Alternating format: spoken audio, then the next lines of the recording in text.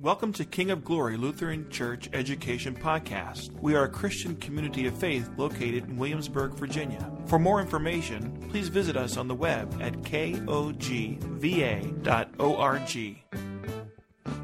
So you know that this is where we are. We are journeying to Lent, and if I would say this 100 times, it wouldn't be too many times.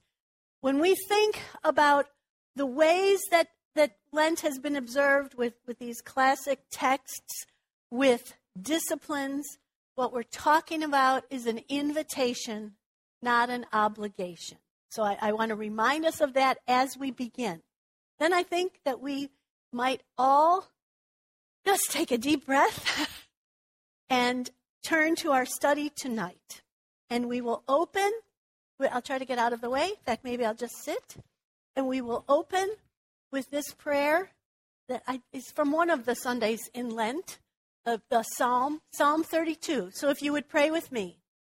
Blessed is the one whose transgressions are forgiven, whose sins are covered. Blessed is the one whose sin the Lord does not count against them, and in whose spirit there is no deceit. When I kept silent, my bones wasted away through my groaning all day long. For day and night your hand was heavy on me. My strength was sapped as in the heat of summer. Then I acknowledged my sin to you and did not cover up my iniquity. I said, I will confess my transgressions to the Lord, and you forgave the guilt of my sin. Therefore, let all the faithful pray to you while you may be found. Surely the rising of the mighty waters will not reach them. You are my hiding place. You will protect me from trouble and surround me with songs of deliverance.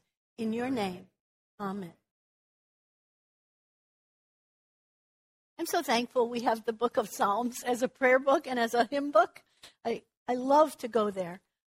I hope you heard in that psalm exactly why it would be included in the Psalms for lectionary readings during Lent. We start with that admission of sin and move in a bright sadness sort of way, the bright sadness that Alexander Schmemann says Lent is. We journey from darkness into light. And I hope you heard even that turning that happened in the Psalms, that then I acknowledged my sin to you. I said, I'll confess, and then all of this blessing flows out of that. So I hope that's what we hear tonight. We'll do a quick review and then get on with tonight's topic, which on your handout, we'll go there, but you'll see what it is. But let's remember, we've been looking at these classic texts of Scripture and Psalms and thinking about disciplines of Lent that have been traditional. But in all of it, we started with the idea of entering into some sort of spiritual rhythm, a rhythm in a story of God calendar. The Old Testament people, the people of Israel, had a feast calendar. We'll talk about that more when we get into our longer text for tonight with Jesus in the upper room. Invited into a feast and fast cycle that gives a rhythm to life, or spiritual life. And so we've been invited into that, and then invited into landing in Lent and taking time there, a season of repentance from darkness into light. We want to make sure, and that's why I wanted that on the first night and to always talk about it, that when we talk about discipline, we want to understand that we have freedom. We have a balance between freedom and discipline. Last week we talked about Lent's origins, how many traditions from churches all around the Mediterranean, Asia Minor, Europe, North African area, in the Middle East, came with their different traditions down through history, and what we have now is a 40-day Lent. Then last week we focused on, and this is where on the first page of your handout. Does anyone need a handout? Michelle ran and and brought us a few, and maybe I'll leave them with you, Judy. If anybody else comes in, you'll be right there for them. On that first page, you see, I think I said page 1, yes, the bright sadness of Lent. You see on the left-hand side of that slide the disciplines we talked about, but we really focused on fasting, and I did that because we Lutherans don't talk about it much, and in fact, Jean had come home on Tuesday and said, boy, we talked about fasting at the men's breakfast and on Tuesday morning, pancakes, and said, people said, boy, we just don't talk about that. So it was interesting to me, the morning session volunteers a lot more of their own thoughts and gets in. In this session, and Pastor says it's the same with him, we tend to be a little more reticent. I don't know why. It's just we just ate, yeah. So I'm glad you're not sleeping, I guess. Or snoring. I don't hear any snoring. But after class, a few people came up, and someone even wrote to me later to talk about fasting and the thought. So I'm going to open it up again. For any of you who might have had an experience with, and people shared a little bit on memorizing Scripture, and some, Peter, you talked about memorizing Scripture? Yes. And so we had people share about some of the ways, some of the disciplines. But at first, I'd just like to ask anything you'd like to volunteer about fasting. And I know, I don't see Carolyn, and it just might be Carolyn. No, she's not here tonight. She came up and spoke. And she had mentioned fasting for health reasons. Bob had some questions about fasting. So if you want to bring that up, we love to have those kinds of things happen. Oh, David, thank you. Are you doing that? Okay, and Kay, would you be willing to talk? Okay, so if you raise your hand, Kay and Bob are over there. So we'll start there. We'll take 5 minutes or so. Kay. You have to push a button and get green. Yeah, me either. But Dave's a techie. Okay, my only experience with fasting was actually related to a surgery. You can put it up to your, yeah. Was related to a surgery prep. And the first day I noticed all I could think about was food. I was hungry every time I smelled it. I wanted food so bad. And probably the fact that I couldn't have it made it even worse. But I noticed that after 24 or 36 hours, I actually stopped thinking about the food as much. I didn't feel hungry. But I also noticed I was more focused, just in general. And so now every once in a while, even if for any reason I might want to have a day where I just give my body a break, or just if I need that focus, I find that fasting will help me with that. And so I had brought it up with Claire, and I just wanted to share it, that if you don't have any experience with it, if you try it, I think you may find it's different than you expect.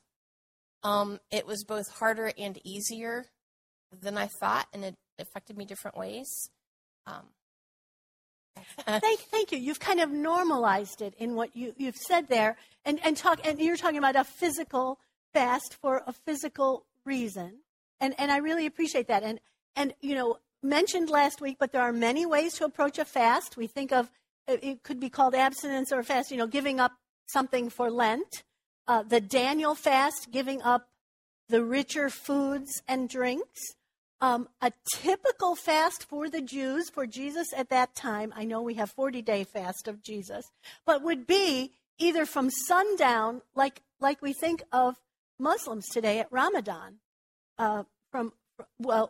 after they can eat at night, but as soon as the sun comes up until the sun goes down, they fast. So there is a meal each day, but waiting for that's another kind. It could be a full 24-hour fast. From food, from what I read years ago, most bodies can do up to 40 days of fasting without consuming muscle and organs. But at that point, and that makes sense for us to have Jesus, Moses, talking about a 40-day fast. Water? No, going without water, 3 days at most. So we want to be wise as we think. And I'm not suggesting a 40-day fast by saying that. But I'm just saying, thank you for normalizing this a little bit. And I think that's what Carolyn would say if she were here, because you two were kind of resonating together for medical purposes, for health reasons, doing a fast. But Bob, you had a comment. Would you like to make that comment again? If I can remember it. Let's see. No, my comment was, I think you said... Hold it up to your mouth. Yeah. You said you had to have a grievance. The grievous sacred moment. And I said I didn't think I had one. I was fairly happy. Yeah, you said, what if I'm a happy person? Why would I? Yeah. And I guess we need a definition of grievance. Okay, thank you. Thank you. That's good.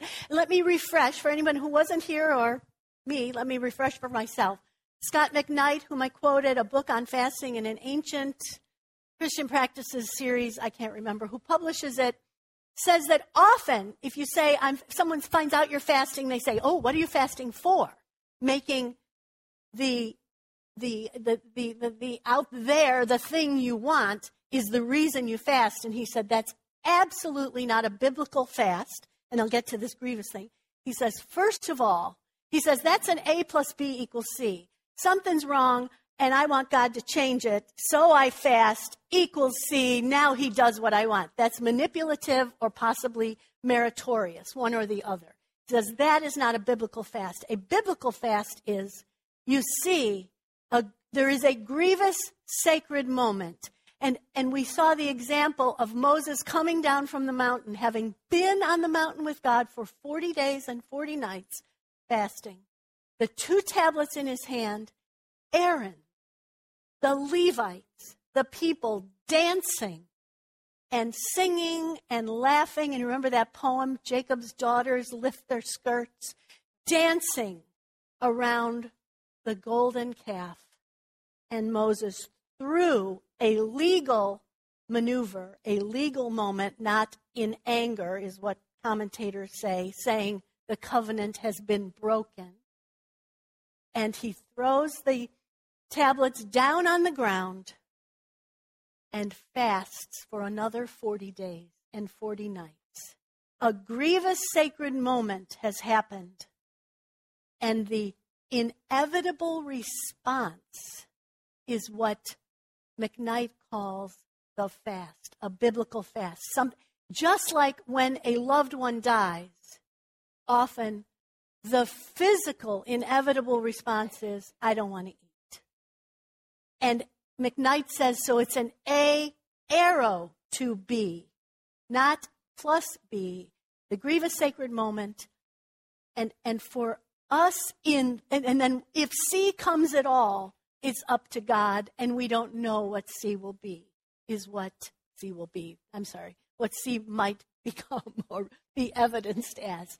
So, Bob, to answer you, I think if we're approaching a season of looking at our sin, I'll put it in me. I am approaching that season when the church is calling me to look at my own lack of discipline, my own selfishness, my own impudence, my own arrogance, my own snappishness. Just ask a husband. The husbands can always give good lists, as wives can too, I'm sure, of what the sins are that are evidenced in a life. And the church says, here's a good season to take a look at that. And that would be the grievous sacred moment for me to say, I'm a sinner, and when I confessed my sins to you, you came along, Lord, and healed my sin, forgave my sin, and helped me to be closer to you and evidence you to people better. Does that help? Thank you. Anybody else? Any Lenten practice that's been important for you that you'd like to share with the group before we get into tonight's thoughts? Okay, well, if you think, just put a hand up and David will run over there. I'm sure he will. Okay. So on your handout now, under that bright sadness, we are going to talk about the big finale tonight. The big finale of Lent being the and I didn't put it up here, but it's on your handout, Triduum, Triduum, Latin for 3 days. I just put it there because if you're looking at something on a church website or you're reading something about Lent and you see Triduum, you say, what?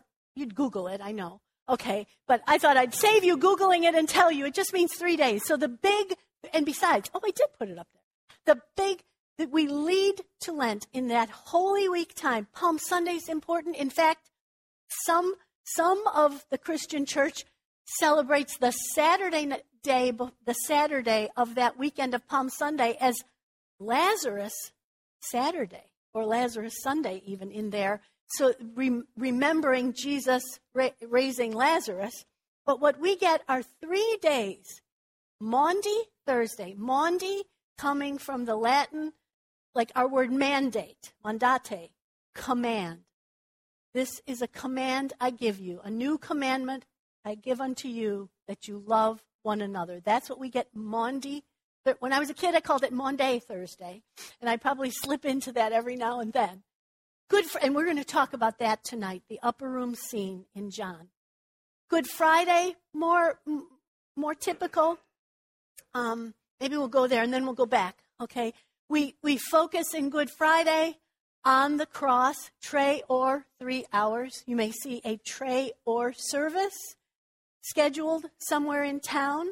When our kids were growing up in Flemington, New Jersey, it was the little Episcopal church with the little red door on Main Street that had a 3-hour service, and local pastors came in and did their, however you divide 3 hours by 7, however many minutes that was, 20-some minutes they had. And I remember, I think older kids, you came to that sometimes, but I know the younger ones who were homeschooled, the 4 younger ones who were homeschooled, we would go, and of course, this little church, and it's Good Friday, and you want them to be absolute. So I would always bring paper and crayons, and I was always amazed at what they would draw. Just like we encourage our kids in our services today. The spiritual insights that they were actually listening when I thought they were just scribbling. But a 3-hour service focusing on the 7 last words on the cross, a tenebrae service, a service of darkness. Usually, at night on Good Friday. I think that our Maundy Thursday service here ends with silence, as does a Good Friday. That's a practice. Silence, meditation, fasting. Let's talk about Maundy Thursday. Now I can't remember what this is. It's in my notes, but I can't remember whose work this is, and it's supposed to be up there, and apparently I didn't do it. You see Jesus giving the Last Supper to the disciples. I wanted to find a good one of foot washing, and I did not. When I grew up, Maundy Thursday, I can't remember if that's, I know for our kids in New Jersey, I think that's when confirmands who had been confirmed on Palm Sunday received their first Holy Communion. So the focus was on Holy Communion. But I also recall when one of our pastors began a practice of foot washing. And that is really the scene from which we get the name. Have any of you been part of a? Yeah, Pastor Keener's laughing. Do you want the mic? No, okay. Yeah, I knew. Does a pastor ever refuse a mic? And Cynthia, I told them about the LHM. So the custom at the Lutheran Church of the Ascension in Atlanta was that I would wash the head elder's feet. And this was Earl Nolting, and he had the gnarliest feet I have ever seen in my life. His wife, Gladys, made sure they smelled good, but they were, But we did that on a regular basis it was part of Maundy Thursday. And we're going to get into why. Pastor Freilich mentioned that he had wanted, there was someone, and she had said, no, I have to wash your feet. And he said, well, it could go both ways. And that's how they handled that. Anybody else an experience of foot washing before? Oh, Judy.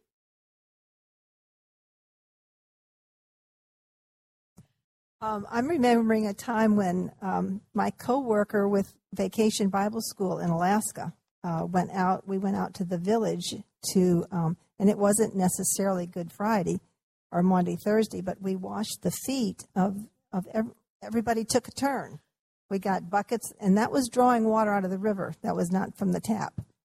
And was this for medical purposes? No, it was a women's devotion weekend. Oh, okay, thank you. And we washed their feet and we washed their hands, and then we picked out all of the verses from the Bible that we could find about feet and hands.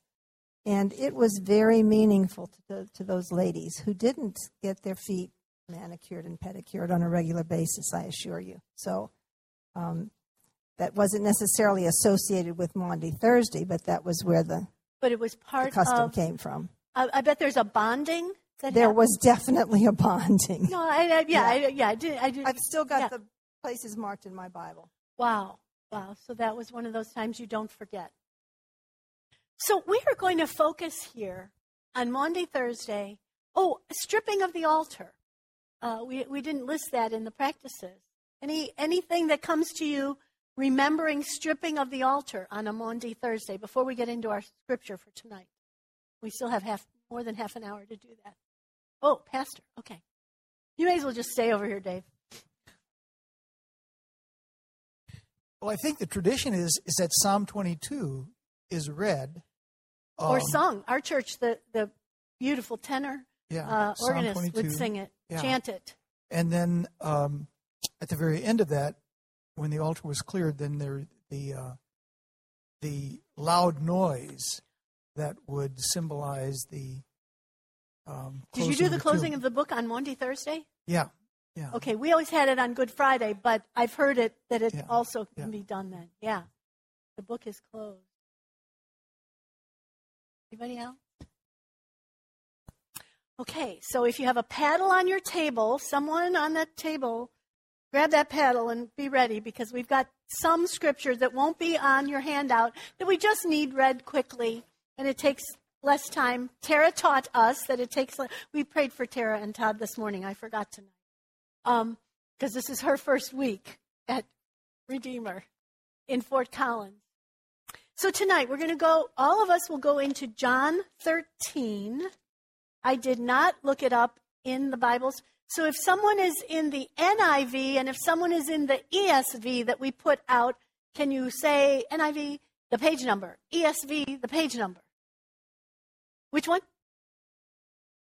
Yeah, John 13, we're going to read 1 to 17. But what page is it on? 1632 in NIV. What about in ESV for people who find it harder to find it?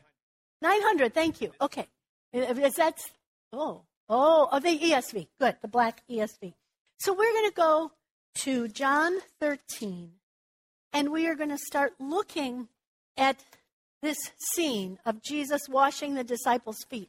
One thing we want to know is the context here.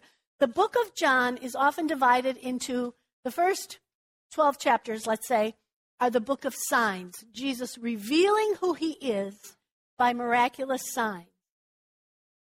At the very end of that book of signs, we see the raising of Lazarus from the dead, which almost becomes a foreshadowing or gets us ready for a resurrection from the dead of Jesus. We also then move into, at chapter 13, what's called the Book of Glory. And this is when we are headed toward the cross. We are in the upper room, and we are now at chapter 13 in John. And if someone would be willing with the microphone to read the first 5 verses, John 13, 1 to 5, and let's listen for Lenten themes, for time themes.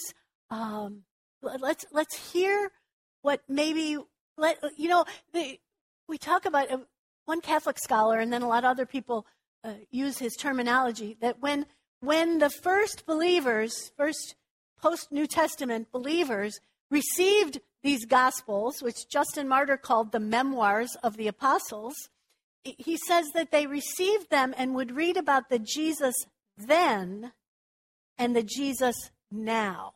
And so they would read a story about what had happened in Jesus' time and begin to process what did it mean for Jesus now in their midst. They were sharing bread and wine around a table. Okay. And so what did that mean? So would someone be willing to read, and we'll hear about the Jesus then and try to apply it as the Jesus now? Was it Brenda? Okay, thank you. John 13, 1-5. That's all we need right now. Now before the feast of the Passover, Jesus, knowing that his hour had come, that he would depart out of this world to the Father, having loved his own who were in the world, he loved them to the end. During supper, the devil, having already put into the heart of Judas Iscariot, the son of Simon, to betray him, Jesus, knowing that the Father had given all things unto his hands, and that he had come forth from God, and was going back to God, got up from supper, and laid aside his garments, and taking a towel, he girded himself. Then he poured water into the basin, and began to wash the disciples' feet, and to wipe them with the towel with which he was girded. Thank you, Brenda. Anything jump out at you? Anything that you hear there you'd like to comment on, share with us, help us to see with new eyes and ears. See with new eyes and hear with new ears. David Peters here. I get a sense of urgency. It says Jesus realizes that he's coming to the end, that his time is short, and he wants to show one last thing to his disciples.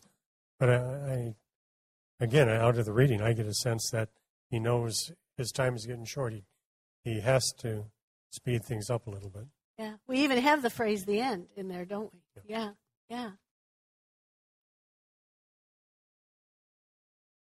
Along with that, it just seems kind of like there's all these pieces of the puzzle that have come together towards the end.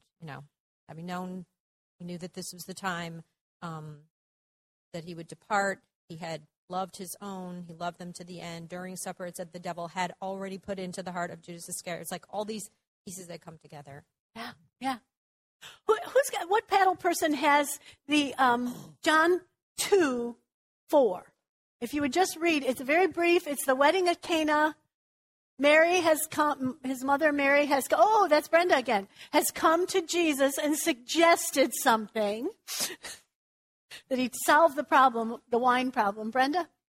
And Jesus said to her, "Woman, what does that have to do with us? My hour has not yet come." My hour has not yet come. Who's got John 12:20, this is longer, to 24? Oh, Sandra does. Okay. And the Galatians person, get ready. All right. 20. Now among those who went up to worship at the feast were some Greeks. So these came to Philip, who was from Bethsaida in Galilee, and asked him, "Sir, we wish to see Jesus." Philip went and told Andrew. Andrew and Philip went and told Jesus. And Jesus answered them, "The hour has come for the Son of Man to be glorified. Truly, truly, I say to you, unless a grain of wheat falls into the earth and dies, it remains alone. But if it dies, it bears much fruit." Thank you. In the beginning of the Gospel of John, and for those 12 chapters, we have "my hour has not yet come." Somebody else did the work, but says that 7 times in the Gospel, that the phrase, the hour or the time for Jesus, either has not come or has come. And what Sandra read in chapter 12 now moves us to this book of glory from 13 on. And did you hear how these Greeks want to see Jesus? Okay, and the disciples shuffle around and make sure. And where does Jesus go with it?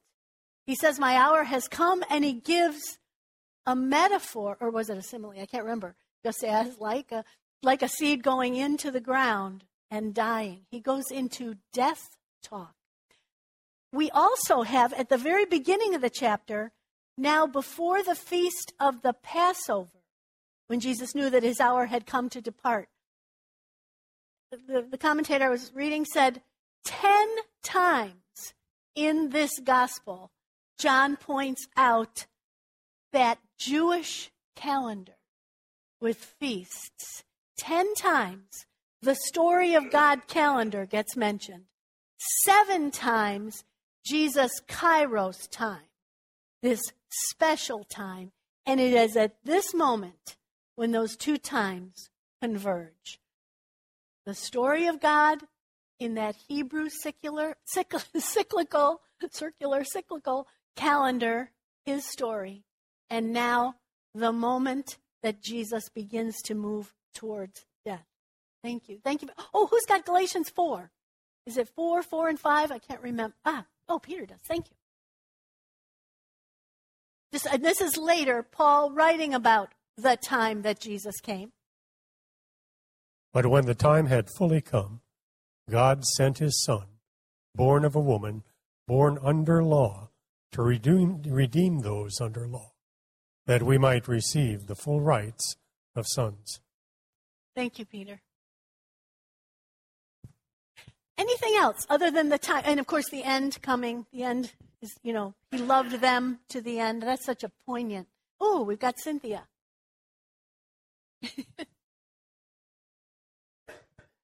It just dawned on me, or just questioning, when did, and you may have answered this while I wasn't here. I may not know. Okay. But give me cover when did Passover become Lent? Oh, okay. Yeah, talked a little bit last week that for the first Christians, very soon after the New Testament, we have these Jewish Christians. In fact, we know that Paul was always wanting to get to Jerusalem for the Passover. So the first Christians in the New Testament wanted to celebrate Passover, wanted to mark Passover. But this was very important to them. 3 festivals that Jewish males were supposed to be in Jerusalem. And we know that then a shift happened. At first, we read that at first, and this isn't in the Bible, this is in extra biblical writings, that often some of those Christians, we can never say this is what the Christians did because they're all around the Mediterranean, different pockets. But some of them would stay up all night praying for their non-Christian Jewish brothers and sisters to come to know the Lord. Eventually, that within 100 years, I would say, absolutely, we have the beginning of seasons of repentance preceding Easter. Paul calls Jesus the Paschal Lamb that has been sacrificed for us. So we have a separation from Passover to Easter, and there were big arguments about that calendar and when to celebrate, but the early Christians began to focus on Easter with this Paschal Lamb sacrifice because they're somewhat in sync, at least if you're in John's calendar. And then we know that there were pilgrimages to apostles' tombs, and people would make these pilgrimages and celebrate a Eucharist there. And eventually, we're talking now about 300 years, that we eventually get to somewhere between 1 and 40-some days of Lent, or even as Egeria, that she's writing right around 400 A.D. Is either the couple years right before or a couple years right after. She's from either Spain or France. We looked at her last week, and she writes that she's in Jerusalem during Lent, during Lent, and she writes that here they have 8 weeks of Lent, and or did she say we have 8 weeks and they have 6 weeks? I can't remember, but by that point we know, it's a capital. Well, probably didn't put a capital, but yes, called Lent. Yeah, very early. Very early. That's a good question, though. Thank you. I don't even remember where we were. John. No, that's good. We still have time. I have a book of devotional readings written by a Messianic Jew, and he explained that the paschal lamb that the priests sacrificed were raised in Bethlehem. And then he connects that to the birth of Jesus, who ultimately became the sacrificial lamb himself. So the Bible is full of things like that we don't even think about when we're reading it. Yeah, yeah. So many of those markers of time that will line up during Holy Week especially. Let's get back into this text here. What about Jesus, that moment, putting the towel on? Yeah, Cynthia wants to talk. Yeah.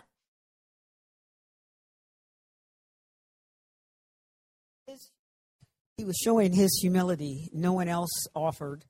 Yeah. And I think the washing of the feet, wouldn't that normally have been at the beginning versus when he did it? Yes, you would do that coming into the home. The servant would do that. But no one did it, and so he decided that he was going to do it. Mm-hmm. And the verb is laid aside or set aside his garment and put the towel on, taking on the garb of a servant, taking off his teacher robes, putting on the garb of a servant. And there's some interesting, one of the commentators pointed out that the very same verb, to lay aside his clothing, is, who's got John 10, and then there are 4 or 5 verses, John 10, 11. So, Jim, thank you. If you would read, it's John 10, 11, then 15, then 17 to 18. And if you would just pause to kind of let sink in after each of those verses what's happened. But it's going to be the same verb, to lay down. Here's John 10. I am the good shepherd. The good shepherd lays down his life for the sheep.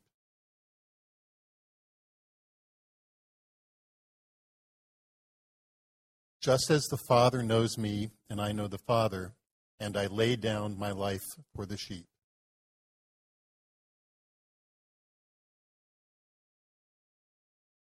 For this reason the Father loves me, because I lay down my life that I may take it up again. No one takes it from me, but I lay it down of my own accord. I have authority to lay it down, and I have authority to take it up again. This charge I have received from my Father. Thank you, Jim. Commentator I was reading said, those who are reading in the original language, who are getting John's memoir, and first they hear that Jesus is going to lay down his life.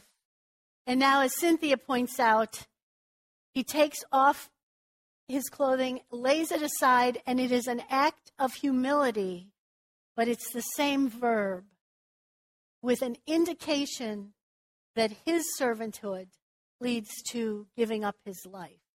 And a humility, a call to be an example to the disciples of what he is talking about, of what he is showing in this action.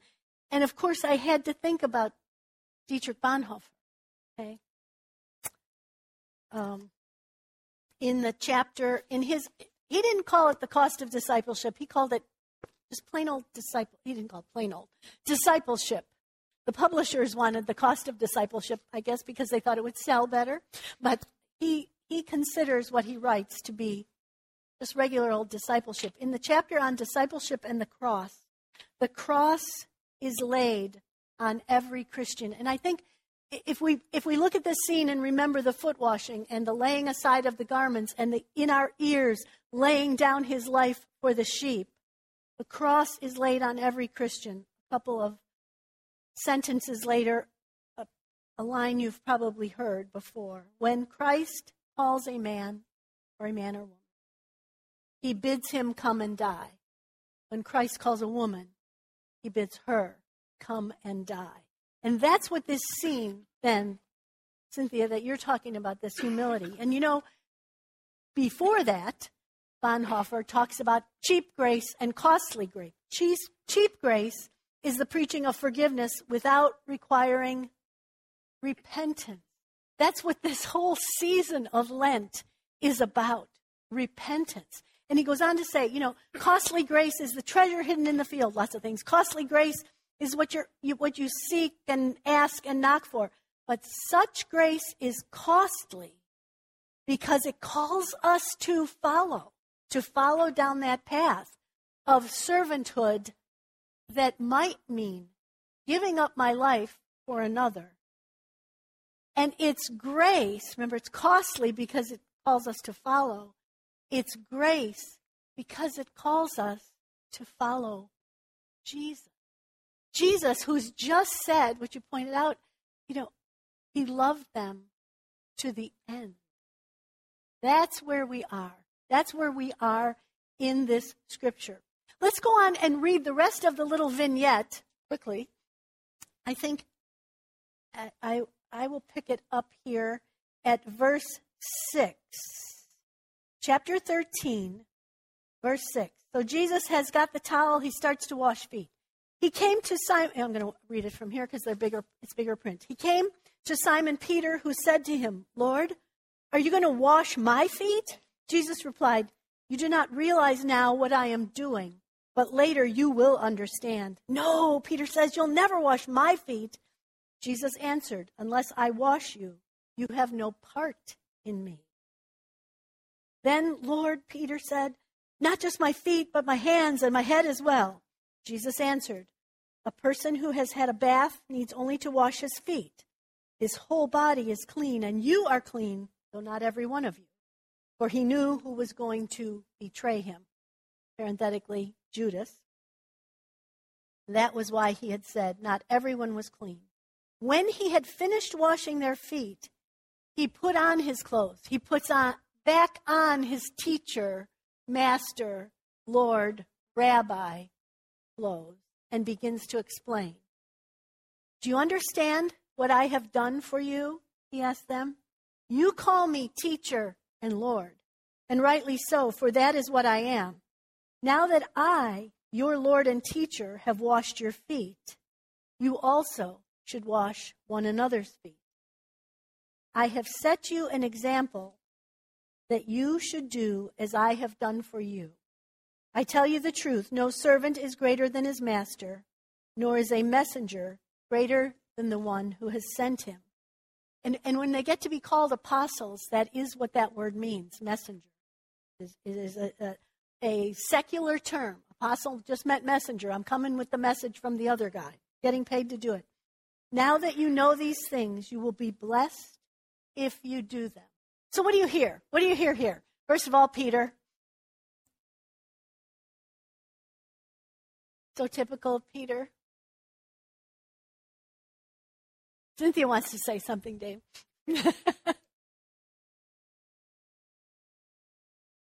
She wants to laugh first. You don't want to say anything? Yeah, sure you do. It's just so strong, the message. Hold it up a little bit more. Your mic. It's just so strong, showing the example of following the example. Yeah. He's just repeating that over and over, and unless you go forward in showing the humility and the servanthood, you're just nothing. It's just kind of pointless, is it? Am I thinking straight? I'm asking you if I'm thinking straight. No. Tell me why you say it's pointless. Tell us. What do you mean? For the disciples, you mean, or for Jesus? No, for the disciples. If they go around and say that they're for Christ, this is our faith, this is who we follow, but yet they don't show the same humility that the Savior has shown them. He has totally stepped out of his role as God and then teacher to try to teach them. And if they don't do that, even though it's like when Peter says, "No, Lord, I'm not going to betray you." And he does. Right. Yeah. Interesting that you say he stepped out of his. Peter, go ahead. No, he stepped out of that role. Out of the Godhead at that moment. Go ahead, Peter. Humility, yes, but I think the greater example is the extent of love here. He did something that nobody wanted to do. Right. Nobody would wash another person's feet. That's what a slave does. Right. But he showed that we've been talking love, gentlemen. And we go around and we say, we love you. We do this out of love. He says, this is truly, the sacrifice of love. You have to be able to put no boundary on the love. You can't say, I love you, but, the part that catches me, though, and it's clear as mud, is when he says, when he says, you're not going to wash my feet, and Jesus says, unless I wash you, you have no part in me. I can't reconcile that. Commentators say that are looking back and saying he's pointing to baptism, that that there are references, undercurrents of the baptismal life, and so a baptized person is identified with Jesus and part of those who have now been given the righteousness of Christ in the great exchange. Him taking our sins, he gives us his righteousness. And so he's saying, I'm doing this for you, but I consider you clean. You're going, you are part of the fellowship. Does that make sense, Pastor? Did you want can we hand it? You want to say something else and then we'll give it to Pastor?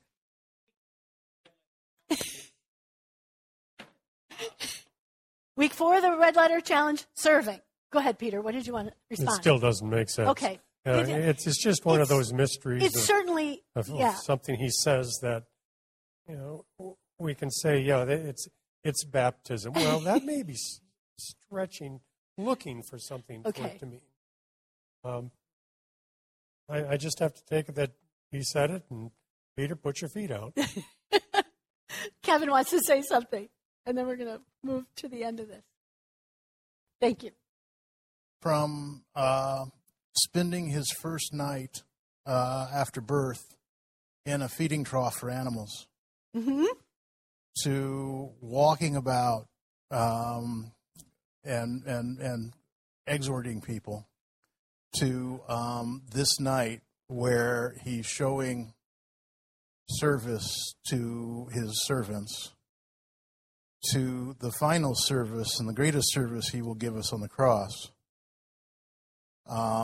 His life is a life of service, and in his weakness, God is strong. And that, just Cynthia, just a second, because we're going to wrap it up. The idea of Christ's humiliation, Luther says, his Jesus' state of humiliation is when he gives up his godly powers, like in Philippians 2, 5-11. And what we have here, John McDermott at the earlier session had said, Jesus is talking all weird to them because now he's entered into his Kairos moment, and nothing's making sense to them because they're still down on the daily plan stuff. And so we have some dissonance. Cynthia, one last comment. Yeah. Sometimes humility is accepting something from someone else. Yes. So unless I wash you, you have no part with me. Mm. If all you're ever willing to do is thinking that you're giving me something, that you're so great, you're not that great until you let me do for you. Isn't that something we often say? A person needs to receive as well as to give. We are running out of time, and we want to be good stewards of that time. When we get to, I'm going to get the Bible here, just hear the words from John 13, 31 to 33, which is where we were headed. When Judas Iscariot leaves, verse 31, Jesus said, "Now is the Son of Man glorified, and God is glorified in him. If God is glorified in him, God will glorify the Son in himself and will glorify him at once. My children, I will be with you only a little longer. You will look for me, and just as I told the Jews, so I tell you now, where I am going, you cannot come. And now the Maundy part of Maundy Thursday. A new command I give you. Love one another. As I have loved you, so you must love one another. By this, all men will know that you are my disciples if you love one another. As we look at the rites, the rituals that are on this first page, just let me tell you first.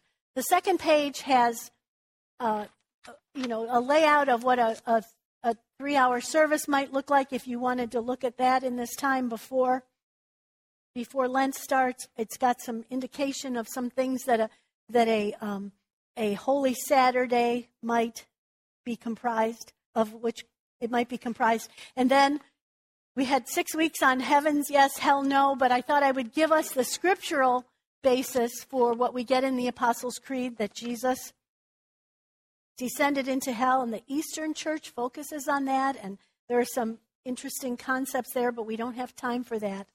But if you look at this block here and look at the rites, the rituals are repeated actions linked to words.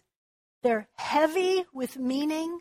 They might be an individual's rituals. They might be communal. For us, these rituals, these practices that we go through, imposition of ashes, each one of these is calling us into a season of repentance, a communal focus. The early church used Lent as the time of communal repentance.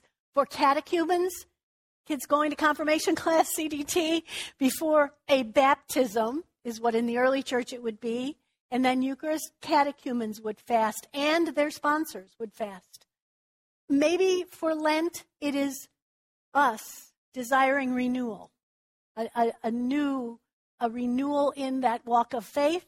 Maybe it's backsliders returning, all different categories of people within a community of faith. And we're called into this. And as much as, say, the imposition of ashes, that reminder that I'm dust and to dust I'll return. I'm dust and to dust I'll return because of my sin. That was the consequence of sin, was death. That ritual not only identifies me as one of Jesus' disciples, as one of Jesus' own, but it also shapes me.